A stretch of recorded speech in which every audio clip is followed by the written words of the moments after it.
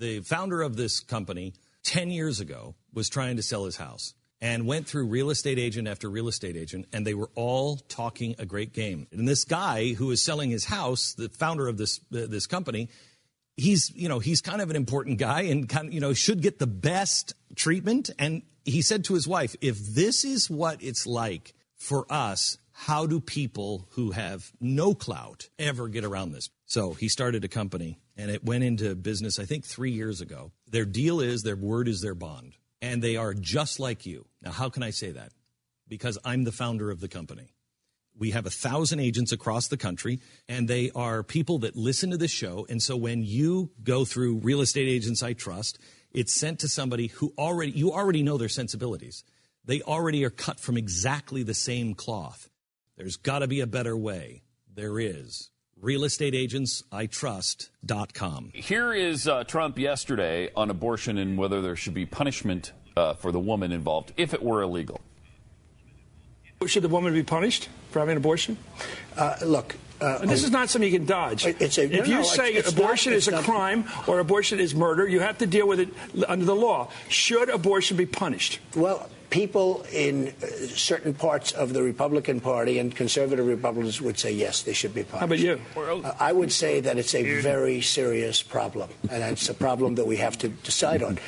It's very hard. But you're forbidding it. Are you going to say, well, wait, are you going to say put them in jail? Is that well, the no, what I'm asking you, because you say you want to ban it. What's that mean? I am pro-life, yes. What does ban? How do you ban abortion? How do you actually do it? Well, you'll go back to a position like they had where people will perhaps go to illegal places, but you have to ban it. Do you believe in punishment for abortion? Yes or no, as a principle? The answer is that there has to be some form of punishment. For the woman? Some form. There has to be some form. 10 cents, 10 years. I don't know. That I don't know. That why I don't not? know. I don't know. You take positions and everything else. I do take positions and everything else. It's a very complicated position. I don't believe in punishing anybody for having an abortion. Okay, fine. Okay, that's of course fine. not. And I think it's a woman's choice. So you're against the teachings of your church? I believe I have a view and a moral view, but I believe we live in a free country, and I don't want to live in a country so fascistic that it can stop a person from making that decision. That would be so invasive, so determinative of society that I wouldn't be one we're familiar with.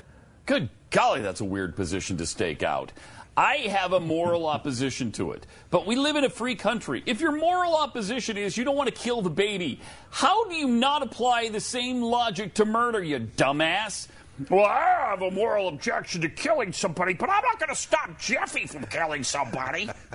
What kind of ridiculous statement is that?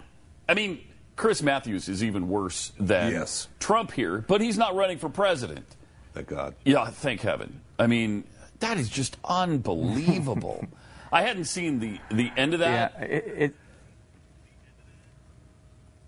it's an amazing one. Yeah, Pat, and it's funny to watch that because you're right. First of all, Chris Matthews is so awful.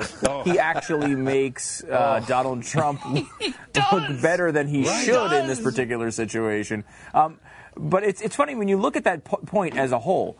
It's such a weird thing to focus on, and this is a great example of gotcha journalism in a matter of respect, because really, I mean, what you're talking about is so far away from where we are. Mm-hmm. The conversation has always been, well, do we ban it or do we not? The legal details about what the fine amount is or what the punishment is, if in some circumstance you got the constitutional amendment needed or the Supreme Court reversed their ruling to make it so that abortion was completely banned. I mean, it's so far away from where we are now. It's like trying to map out the regulations revolving around space travel between Venus and Neptune. I mean, it's such a ridiculous. It has nothing to do with the debate that we're talking about now.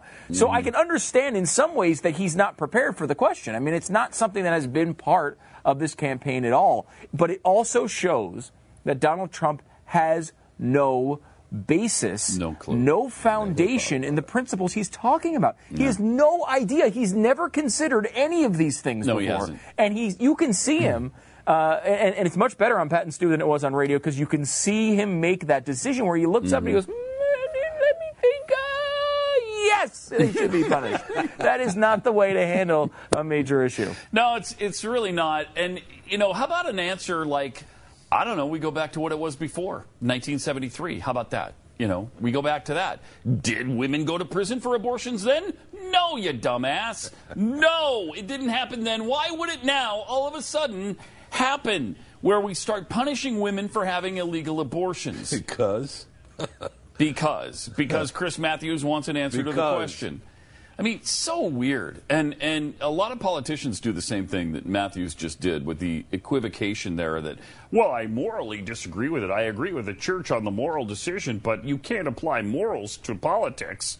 Yeah, that's the problem. That's why they hate Ted Cruz, right? Yes.